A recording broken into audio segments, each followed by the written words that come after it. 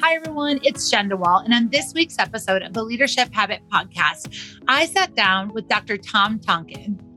Dr. Tonkin considers himself a recovering executive and an aspiring Renaissance man. As an executive in the professional services and software sales arena, Dr. Tonkin has over 30 years of business and technology experience. He is currently serving as the CEO of the Conservatory Group, as well as the co-founder and dean of students at the Sales Conservatory. Join us as Dr. Tonkin and I talk about how to manage dissenting opinions and make data-informed decisions. Hi, everyone. It's Jen DeWall, and I am here with Tom Tonkin, and we are so excited to be talking about how you can make disseminating opinions something manageable, something maybe more easy, something more approachable, so then you can make more data-informed decisions. I know that they heard a little bit about you on our opening bumper, but Tom, could you go ahead and just introduce yourself to our Crestcom audience? We are so happy to have you on the show today. Jen, I really appreciate you taking the time here on a snowy day here in Colorado. We actually both live here. It's a lot of fun. Again, my tagline has always been, I am a recovering executive. I have been in what I would call the standard corporate world for probably over 30 years. But as of late, I've obviously launched into my own set of businesses. From a workplace perspective, I am a learning and sales and DEI specialist. So some things that you can go out Google and look for me, and but I am like a management consultant within those areas. I have what I would believe is strong academic background, so I've done a lot of research in these areas as well. And part of the reason is that I want to take what I've learned not only in my professional experience as well as my academic experience and sort of give back to the corporate world. I think that's probably the best way to sum it up as we are here today. Yeah, I have the question that I know we talked about this because I love how you identify as a recovering executive. How did you come to maybe that description or identifier of yourself? I think anybody that has been an executive for 10 years is probably chuckling right now because they probably said, Tom, that's a really good tagline and I'm going to take it as well. And you should, if you go and work in large organizations where there's a lot of internal flux, reorganizations, redirection of resources and vision, it takes a toll on you just to do the job that you have been hired to do, let alone just, the 9 to 5 thing that people expect. And it got to be a point where it's like when I left corporate America, I thought, I need a break. I need to go to rehab or something. Is there an executive rehab? There should be an executive there rehab. Should be. And sort of get my mind gear as to what I actually think my value is without a lot of the noise that comes from these large companies. And by the way, I'm not being disparaging in that because I think large scale organizations, that's just the game. That's what's required to move these behemoth organizations forward. However, somebody will make a lot of decisions. I'm sure you've had people here talk about the idea of decision fatigue. It gets to be a point where that rehab really helps when you're able to step out and say, look, let me not make any decisions for the next few days and just think about what it is that I do for a living and how I can help other people. Oh my gosh.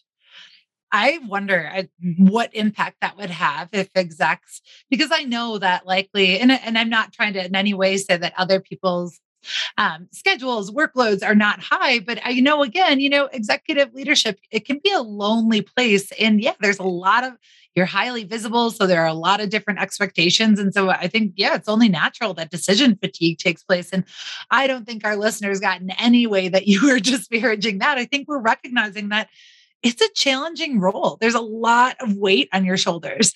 And I don't know, I think there's a lot of executive leaders that are likely feeling maybe even alone, as sometimes I see in leadership or the classes that I teach, they might not even have the same opportunities to rely on their peers, to ask someone for help, to solve problems. I feel like sometimes that really lies within to figure everything out. And that's just challenging in and of itself. Like you don't have that support system that you might need. And maybe they do within their other executive team, but it may not be something that's as relevant to the role in their day to day. What's your comment on that? Because I imagine you struggled with that, maybe feeling a little isolated at the top, or those extra pressure that you put on yourself because you have the title, you have that visibility. I will say this, that probably, well, no, not probably, for certain, the hardest job that I ever had as I ascended into an executive role was that line manager job. When you went from an individual contributor, sort of, you're the person that has a set of tasks and processes you have to execute. And then you become really good at that.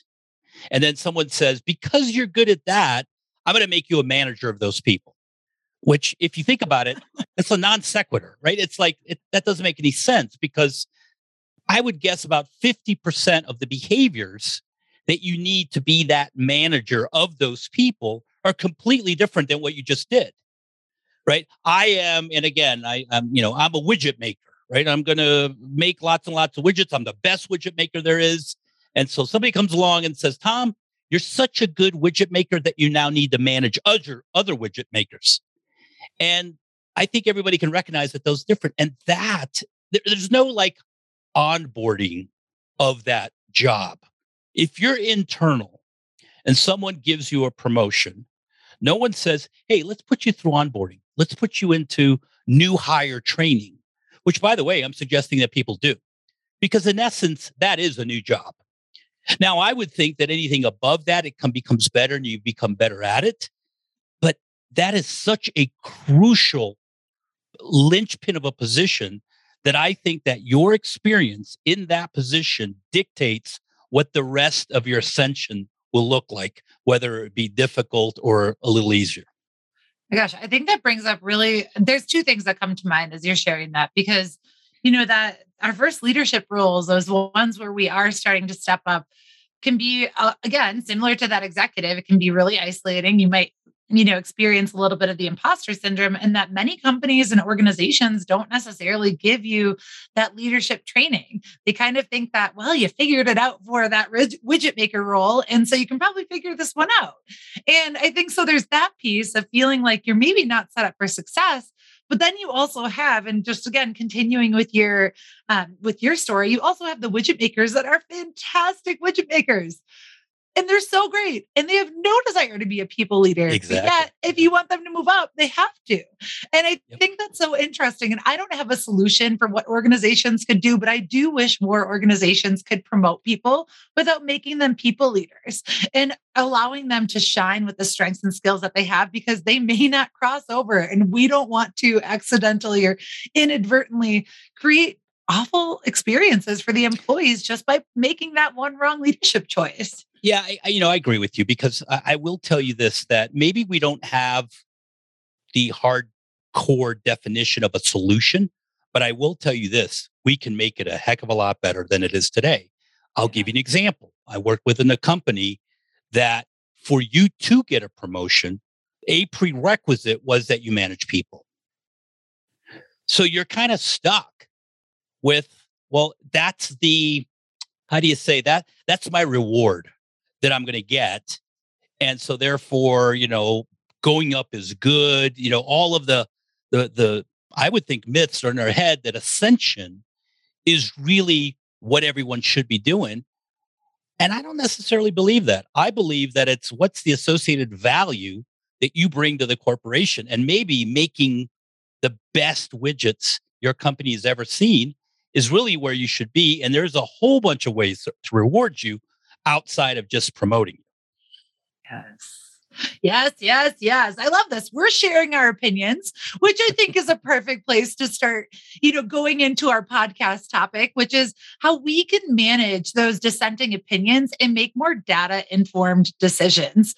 We're talking about dissenting opinions, and I guess from your definition, would you just mean the opinions where we may not all be in agreement? We might be challenging theories. We might be challenging your observation or opinion itself. What would you say that problem might look like in organizations? Well, I define dissenting opinions as two opinions that are different. It's that simple. And I start all of my conversations with executives with a quote that I'm not necessarily who said it. I would love to have said it, but I use it, which basically says, different isn't always better, but better is always different. Different isn't always better, but better is always different. So what do you want? You want better, I'm assuming. Don't we all? Well, by Right. definition, it is different. And yet I go to board meetings, look across, and it becomes this battle of I can't even say it, homogenizing ideas. Like, where can we get to the most compromised, neutral, non boat rocking, right idea? And because we can all get along, but then it's like, have we really looked around and below and above and outside whether or not that particular conclusion, right, brings us to a better place? And so when I say dissenting opinions, I'm not sitting here, rolling up your sleeves and going to go, fist to fist with somebody. But I am saying that sometimes people look at something that's different and connect it to it being wrong. We've never done it like that before, or I've never heard of it like that. Therefore, it must be wrong or something we shouldn't do. And I think some of the best ideas have come from somebody saying, well, why not? Why can't we do these things? Why can't we change ourselves a little bit? Why can't I do something that's different? I remember being in a room with and I'll leave the names out, but it was a large CPG company. And I was with the CEO and CIO, and I had the CIO in the room, and I was up on the whiteboard trying to explain something. And the entire time, he's shaking his head. No, that'll never happen. That'll never happen. No, let me give you 18 ways why this can't happen. And I finally kind of flipped it and said to him, I realize it can't happen, but what if it could happen? That's all I said. There was like this pause in the room. A lot of my peers looking at me like, I can't believe he actually said that. Um, We're supposed to think that it can't. We're supposed to think that it can't.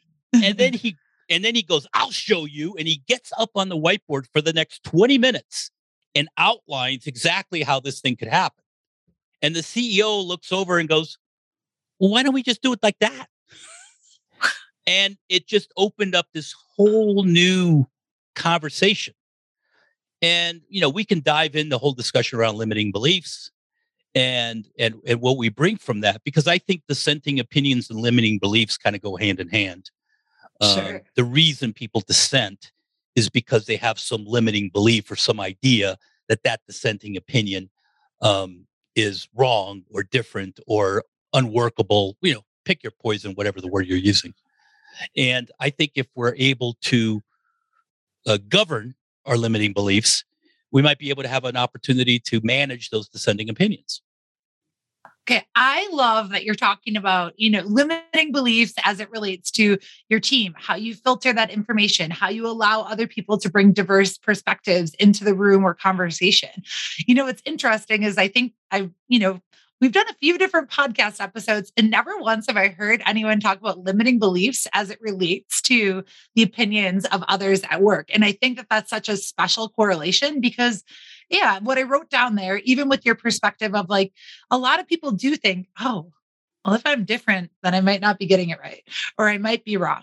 And so I don't want to raise my hand or volunteer my idea just because different means wrong. And I think you deduced it down to a rule that is a limited belief. I love that, Tom. I think that's so powerful. So just PSA or public service announcement to anyone listening right now. We're going to start with that one. Just because it's different does not necessarily directly equal wrong. Oh my gosh. Thank you for saying that, Tom. I just appreciate that so much. So let's dive into it. So where do leaders get this process wrong? I know we talked a little bit about limiting beliefs and we might go more into it, but where do leaders get this process of managing dissenting opinions wrong? Well, I think what happens is, and I think it's baked into a corporate hierarchical culture in the sense that when I am trying to ascend, right? Let's go back. Let's rewind 5 minutes ago. Whenever we're talking about how ascending into a position's good, and so here I am. I'm trying to ascend, and the way I do that is I try to be noticed. I try to, I want to take credit for everything I possibly can. I'm not suggesting to do anything malicious, but I'm saying you're trying to gain the visibility of your boss to say, Jen, somebody special, right? That we should take a look at her because I kind of see her all the time, or she's volunteering for really difficult things, has an interesting set of opinion, and then you get that, right? Then you get promoted. So what do you do as a leader? What's your natural inclination? Your natural inclination as a leader is everybody below you. Now, okay, now everybody just chill because I am now the leader. Nobody be rocking the boat. Nobody change anything. Nobody go against my dissenting opinion because I've got this. Because I'm going to go to my next level. I'm going to shake it up here, but I'm going to lock it down below. And that's how I'm going to move up because I don't want to have to compete for, minutes, if you will, with those that might be able to provide me that visibility that I'm looking for. And again, none of this is malicious. It sounds like malicious, and maybe I'm describing it that way, but it's not, in the sense that it is baked into corporate culture that that's what you need to do as a leader. Yeah. I have a great book for everybody, if everybody's interested. It's called Leadership BS by a gentleman of Jeffrey Pfeffer. And if you go to Amazon, he's a great author. I love him. But I think the title says it all. Where we talk about, like, for example, this idea of humility, right? Oh, if you read the leadership literature, right? Be humble, help others and all this other stuff. I got to tell you, in middle management, that's not how it works. In middle management, it's, I am the most humble person in the whole world, right? The dichotomy of the trying to stand out, because that is how you ascend into an organization.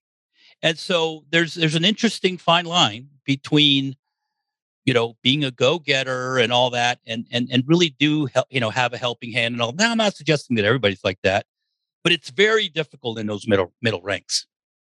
Sure. Well, and especially depending on that culture might drive, hey, this is how you should show up as a leader here. This is what we want to see. Less humility. We don't care. We want to see your ego. Tell people to do this. I think there's a lot of differences depending on that culture that you're in. And there's a few different things that even came to mind, even thinking about humility, because I think when you talked about promotions, I think, and you talked about this earlier, maybe I'm going back, but even thinking that if you get a promotion, yeah, let's go through onboarding again.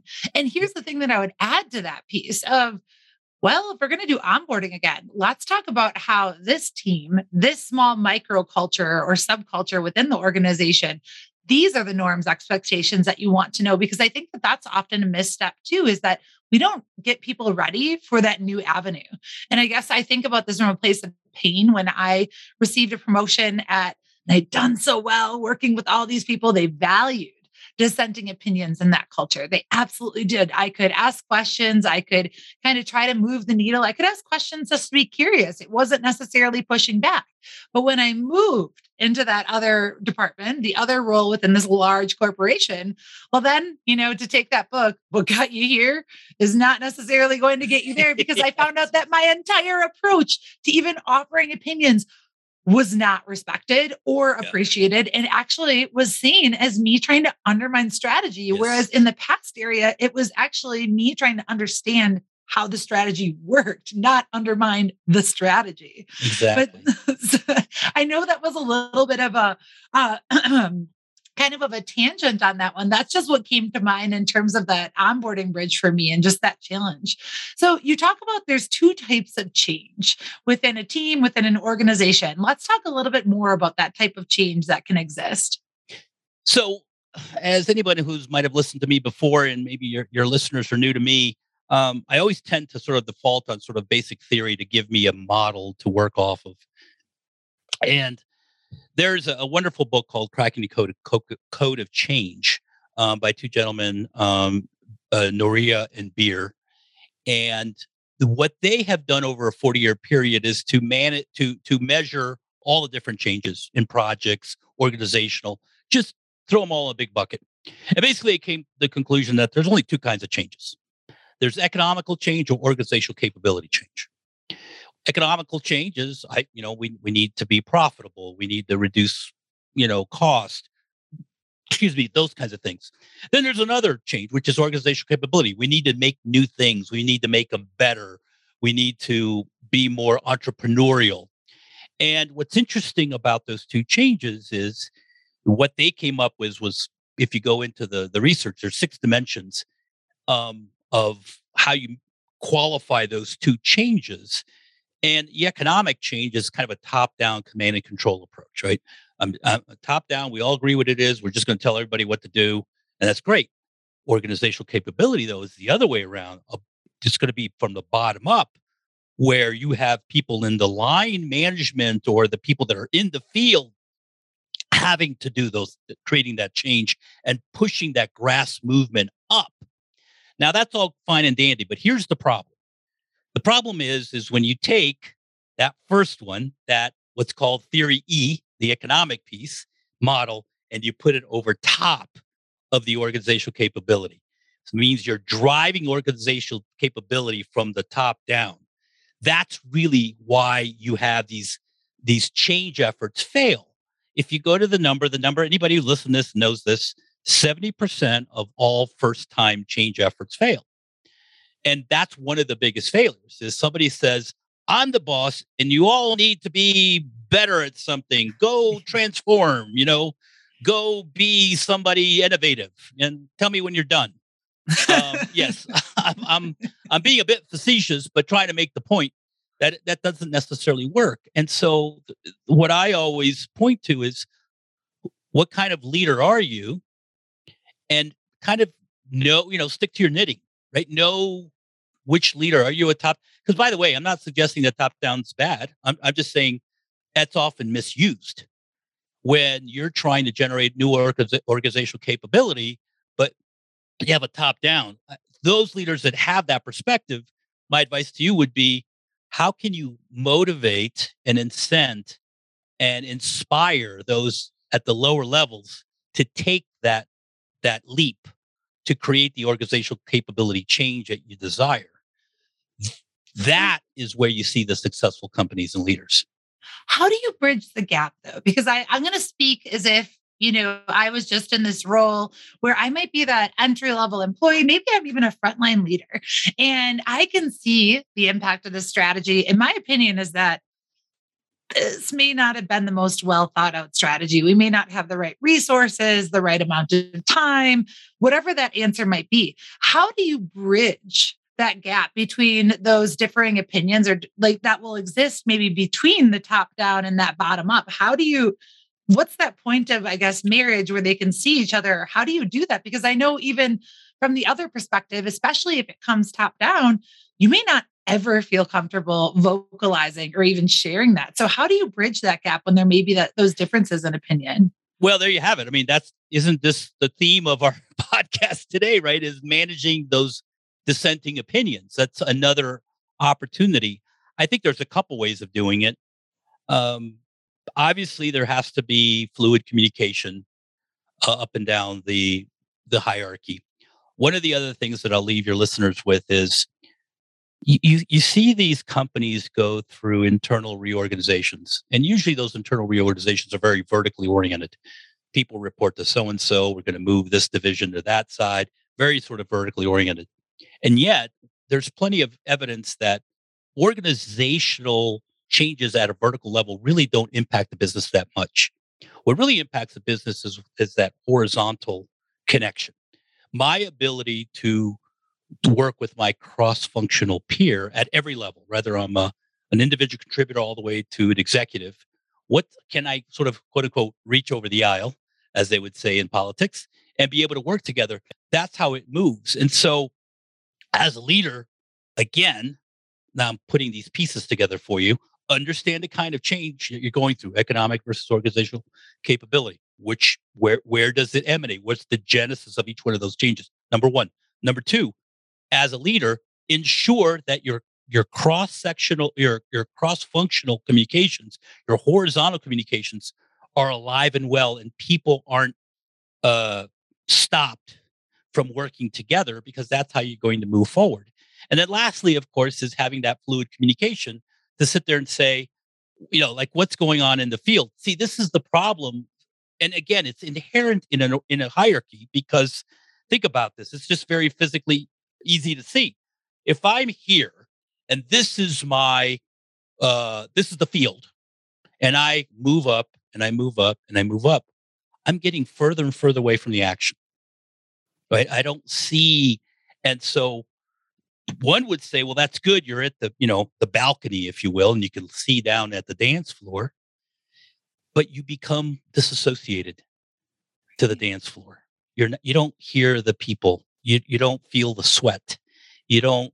And so there's this idea that you have this third person view of the external business, and you can't make those changes, or at least you don't understand what changes need to be made. And so you need to be at the dance floor level. And of course, as executives, sometimes, you can't, because you're, running a business or whatever.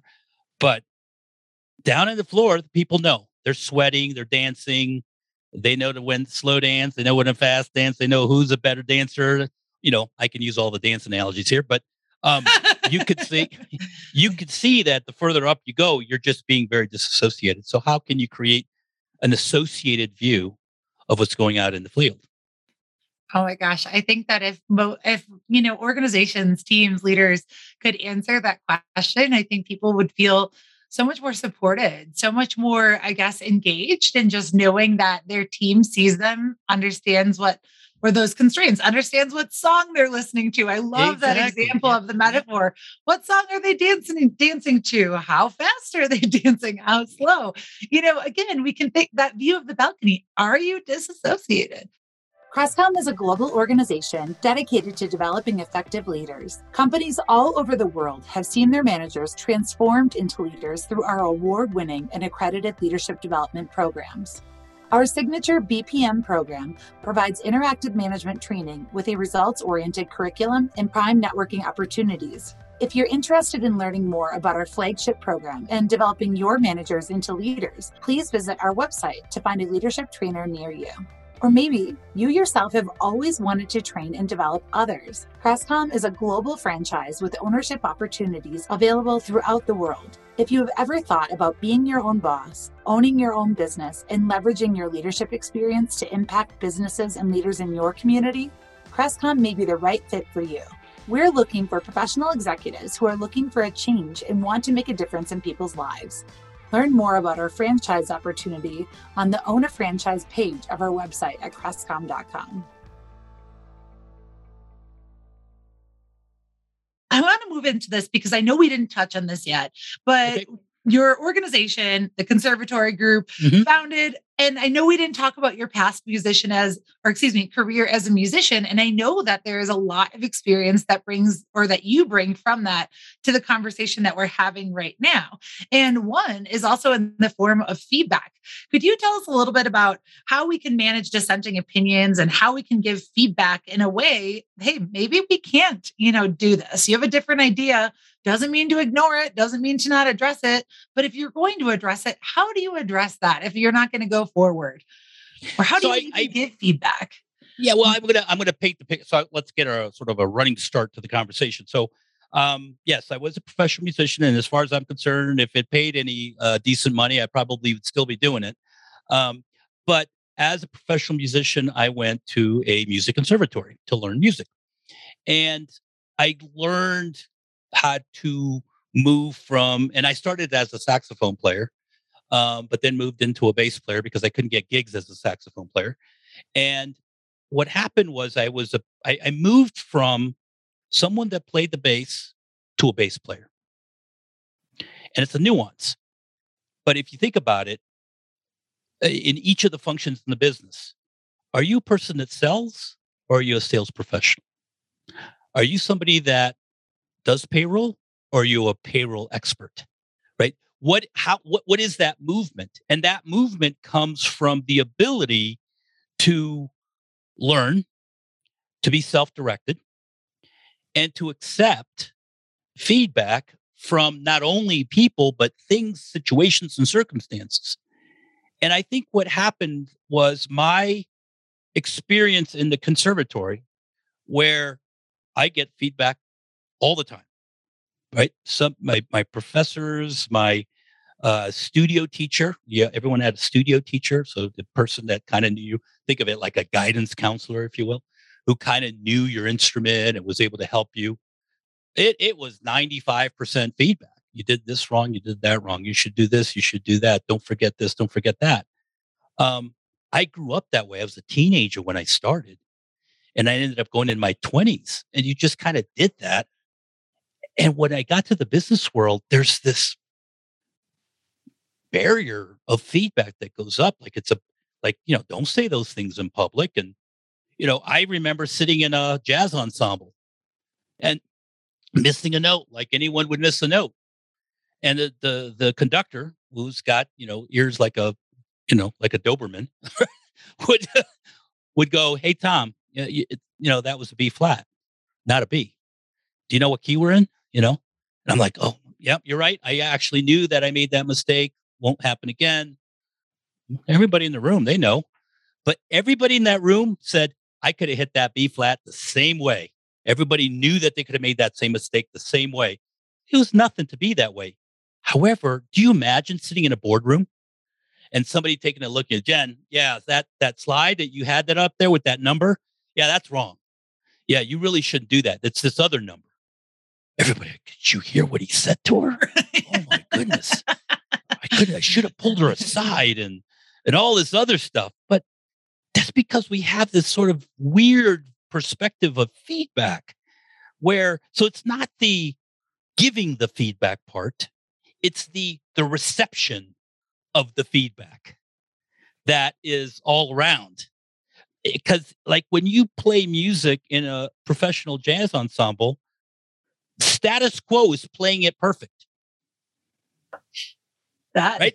Like it's not like, hey, we only missed 2 notes. Yay. No. It's playing it perfect.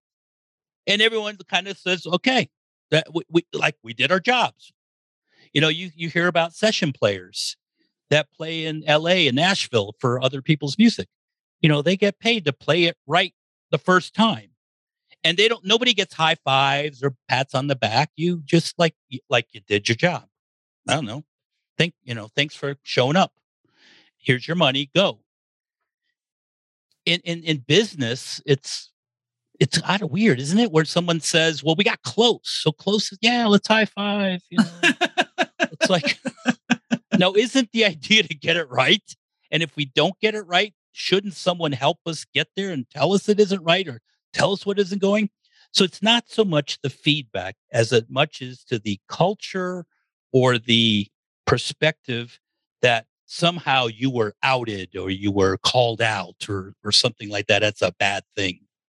Let me pause there for your reaction. I feel like I spoke too much. No, this think? Is great. I love it. I think what comes to mind for me off of that is, I can still think of examples where I think, yeah, everyone absolutely did oh my goodness, can you hear what just happened? But then also there's that opposite side of feedback where, I'm not necessarily feeling bad for that individual getting it, but then I'm also looking at the person giving the feedback to say, could you have probably said that in a better way? So when I think that ties into talking about language, which we're going to get into, because I think, you have to start with the culture. I totally agree with you, Tom. You have to start with paving that culture, creating a culture where people are open to feedback. But then there's that accountability. You can give feedback, but you also have to take a little bit more time to be intentional about how you deliver that feedback. I think that so often, especially when it comes down to disseminating opinions, there's so much ego. I'm right, you're wrong, you're stupid. This is why your thing blank.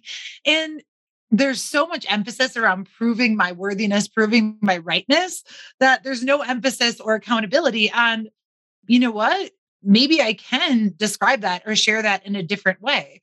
So I love this conversation and where it's going. And I think it's so important. We have to have the right culture and we also have to have the right accountability for the leaders that, depending on your culture, you don't get permission to personally attack, to do XYZ, which I've observed in many corporate settings. So I don't want to pretend that it doesn't exist.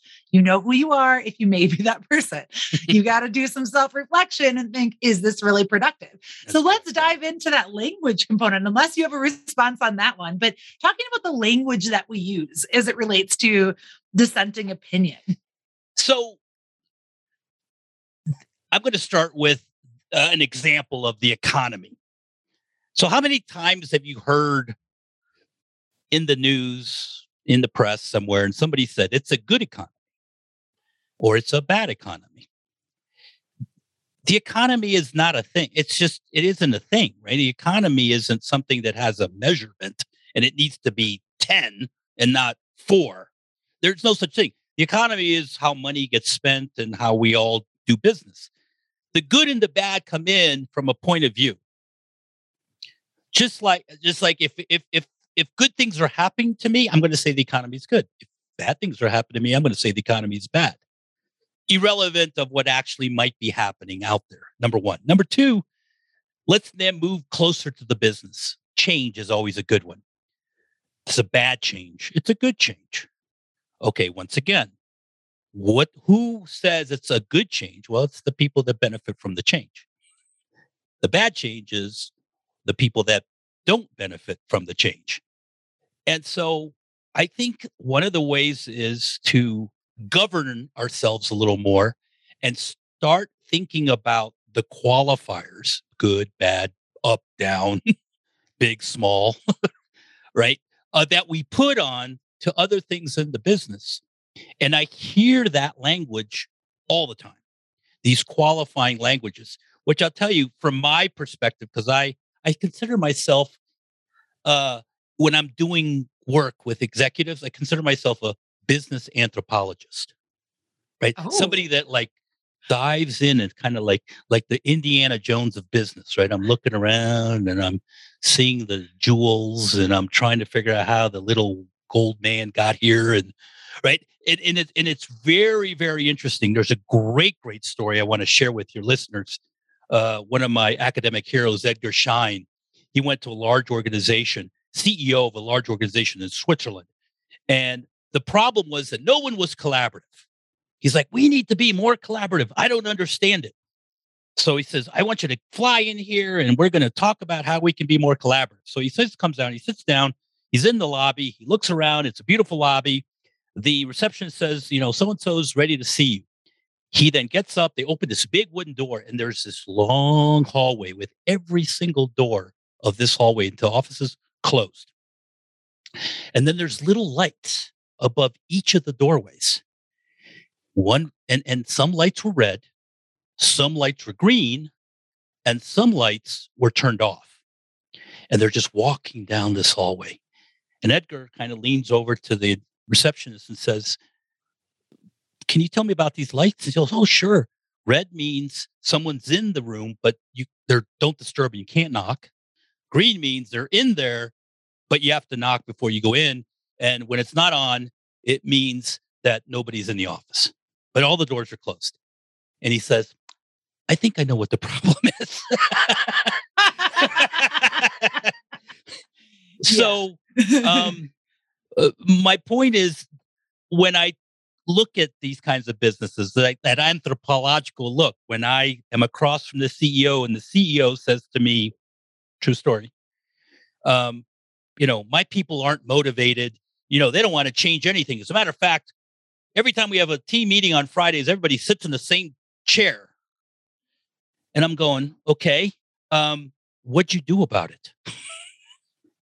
And he said, what do you mean what I do about it? I'm like, what seems like it bothers you? What did you do? And he's like, I didn't do anything. So you just kept doing what you kept doing yourself. You basically telegraphed that status quo and not doing anything is what everybody should do. So everybody's following your lead. So you're talking about language, good, bad, up, down, closed door, red light. Don't do anything, right? These are all giving off signals that create your cultural norms, and you don't even know it. Again, I'm not being disparaging. I'm just saying this is human nature. Yeah. And when you watch it in full display, it's phenomenal to see not only the problem, but how easy it is to fix. I love even talking about, did you do anything about it? No, because I think it's so easy to complain about anything and not do anything about it. I probably did it 2 hours ago, right? That is human nature. And so, yes, to reinforce, we're not judging you. We're not saying it's bad, but we are saying maybe there's a little bit more to opportunity to put on your own anthropological hat and say, what could really be going on? So I want to talk about that, because why don't we say something? What are today's leadership constraints that can make it more challenging for leaders? Well, I think there are three that come to mind that I think will sum up pretty much what we've been talking about. I think the first one is sort of this lack of self-assurance. Are you comfortable or uncomfortable with consequences? So now I'm going to make this language on purpose. You make a bad decision. Remember, I told you about decisions aren't bad. That's the qualifier. Just your point of view, which I think should help everyone. Exactly. Like they are just a point of view. There has to be more research to understand whether they're bad or good. And it's just someone's point of view. Love that. Yep. Yeah. So then you make this bad decision. The decision is you made a decision that didn't get to the outcome you wanted to come. Therefore, you qualified as bad. Are you comfortable with that consequence to be able to say, I screwed up. I need to make decisions. As a matter of fact, I screw up, but you need to help me fix it. Are you comfortable with that interaction? And does your culture allow for that? That's one thing. And I'm going to suggest that that's a big thing. Second one is this idea of personal values. What I like to do is I like to pre-think decisions. I like when I visualize. There's a great video for everyone out there about visualization with Michael Phelps. Michael Phelps, he does more swimming in his head than in the pool. And for example, he does this visualization exercise. His coach taught him, what happens if your swimsuit trunk rips when you're swimming? What do? Pre-think that decision. Pre-think all the things that could go wrong all a single time. So when you then jump in the pool, nothing will be a surprise to you. Not only won't it be a surprise to you, you'll actually have a solution for it.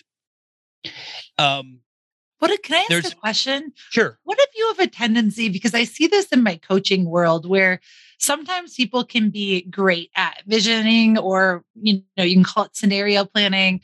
But what happens when you just always think that every single thing is going to go wrong, instead of thinking, but what if, my swimsuit doesn't rip? What if I do this? Like, I'm just curious what you say about like how you would respond to that, because I think some people listening might be like, okay, well, let me make sure that I'm anticipating every worst possible outcome. And then all of a sudden you feel more stressed, burned out, disengaged. How would you approach that? Yeah. So let me give your listeners something to jot down to help them out. Basically, there are three types of change that can occur at any time. There's what's called anticipated change. It's going to go like I think it's going to go. There's emergent change. Something's going to show up that I don't want to have happen. And there's opportunistic change, which is something that I didn't expect to happen, but actually was good. So what I like to do is, so those are the three things that you can, in your visualization, when people are visualizing it, make sure you fill all three buckets. Yeah. Visualize anticipated things, visualize emergent things, or things that are anticipated, but not what you want to have happen, and opportunistic, not anticipated, but actually a welcomed sight.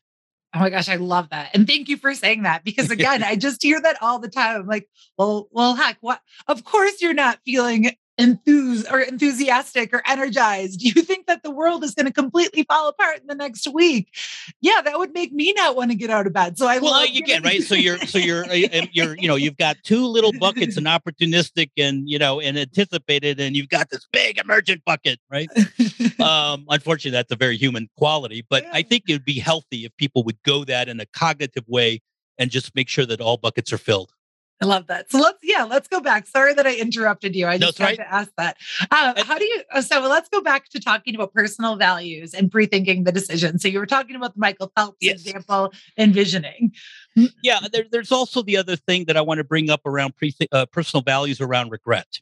Now, there's a great book that's going to come out by Dan Pink about regrets, and I look forward to it. It's not out yet. Great author, as everyone probably on your podcast has listened to. But I've thought about regrets in the past, and regrets. Part of the reason that we have regrets is that we are looking backwards with today's values. So that Friday night in college when you thought that having 18 beers was a really good idea, and then getting sick. Well, that night it was a good idea for whatever reason. Maybe even the next day you regret doing that, but you're now regretting it with a set of values that are today. And so that's why personal values as a whole, it's very important for you to be in tune with those. And I regret a ton of things that I've done in my past, but because I am using my values of today that have matured over time, and I look back, because some of those decisions I made at the time, seemed like a good idea because those were my values back then. So personal values is a very important issue with leadership constraints. And that's why when I think about people making those decisions, what are you looking around? What are the value systems that you have? Sometimes people are going, well, I need to keep my job, so I'm going to make the popular decision, even though it's not the right decision. Well, if you have personal set of values, that's like a slaps you in the face. And it's something that 10 years from now, you're going to look back and go, I compromised my values. So I think that's one. And then last one, because I have three of these ideas of these leadership constraints, is this idea of lack of empowerment. Now, lack of empowerment, if anyone didn't hear me. So lack of empowerment is one of those mushy business terms. Hey, let's all be empowered, right? I put a little fine point to it. I say empowerment comes with authority and resources. So, and I'm not talking about, massive authority. I'm talking about you have a job, Jen. And if I want to empower you, let's say I'm your boss, I need to give you the authority to do it, and I need you the resources to do it in that little cocoon. And I think sometimes when a leader says, I want this to happen, but they don't empower their people, i.e. resources and authority to get it done, now you have this sort of artificial leadership constraint. You're asking people to do this thing with both hands tied behind their back. Yeah. And so I think you have to understand what that empowerment means. It's not, this shouldn't be a bullet in your QBR at the end of the quarter to your stockholders, right? It has to be something that actually is out in the field and people can touch and feel and be able to act on. Yeah, making sure that people actually can have autonomy over a decision. Or I love that the description of you're giving people essentially a task to do with both of their hands tied. How are you setting your leaders up for success, including yourself?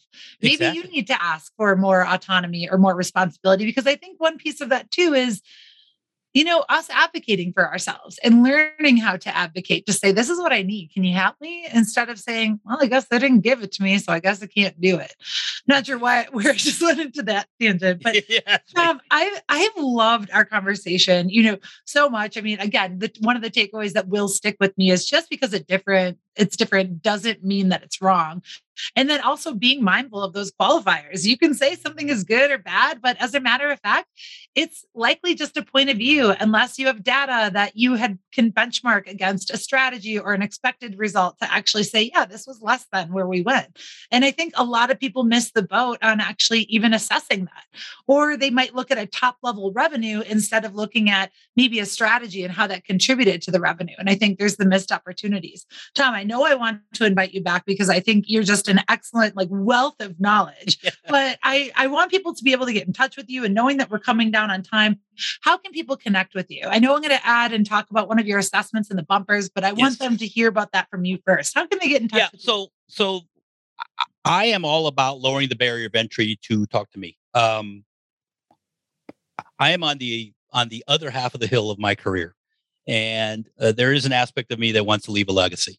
And if that legacy is a 2-minute phone call that I can tell somebody something from my past, let's do it. If anybody knows how to use the application Voxer, which is kind of a fancy asynchronous, synchronous voicemail text messaging thing, very, very cool, free. I'm at Dr. Tom Tonkin, Dr. Tom Tonkin. Vox me. I've had plenty of people do that where they just say, I have one question about something you said in a podcast, and it'd be great. Second, obviously, there's plenty of places. My party trick, Jen, is that if you go to Google and type in Tom space Tonkin, I'm the first page of Google. I'm not that I'm famous or anything, is that I think I understand how the Google algorithm works. And so that's a little bit of a party trick. Hey, I did that, by the way, at a cashier. I had hey, you got your cell phone? Why don't you type in? Well, anyway, long story, but it was funny. So yeah, please connect Twitter, LinkedIn. It'd be hard to miss me. And then lastly, I want to leave something for your listeners. I talked a little bit about self-direction and self-directed learning and the ability to be your more autonomous in your way. We actually have a assessment, one that I personally researched and created. And in the show notes, there's a link to it. It's an obscure URL because it's not really out yet. It's going to be for fee, but for you and your listeners, it'll be for free. So go ahead out to the show notes, click on the link. You may be surprised what you find out a little bit about yourself and your own self-direction. Oh my gosh, Tom, thank you so much for that special offer for our audience. And again, thank you so much for sharing your time, your expertise, all of those nuggets that you just shared with us. It was great to have you on the show. Thank you, Jen. I look forward to doing it again. Thank you so much for listening to this week's episode of the Leadership Habit Podcast. I really enjoyed my conversation with Dr. Tonkin. If you want to connect with him or learn more, you can actually call him on Voxer. That's an app. You can call him on Voxer under Dr. Tom Tonkin, or you can connect with him on LinkedIn. Also, if you want to, they're offering right now for a limited time a DLI assessment for free. So you can follow the link in our show notes, and that will take you to access that assessment. And of course, if you enjoyed this podcast, share it with other leaders, help them grow.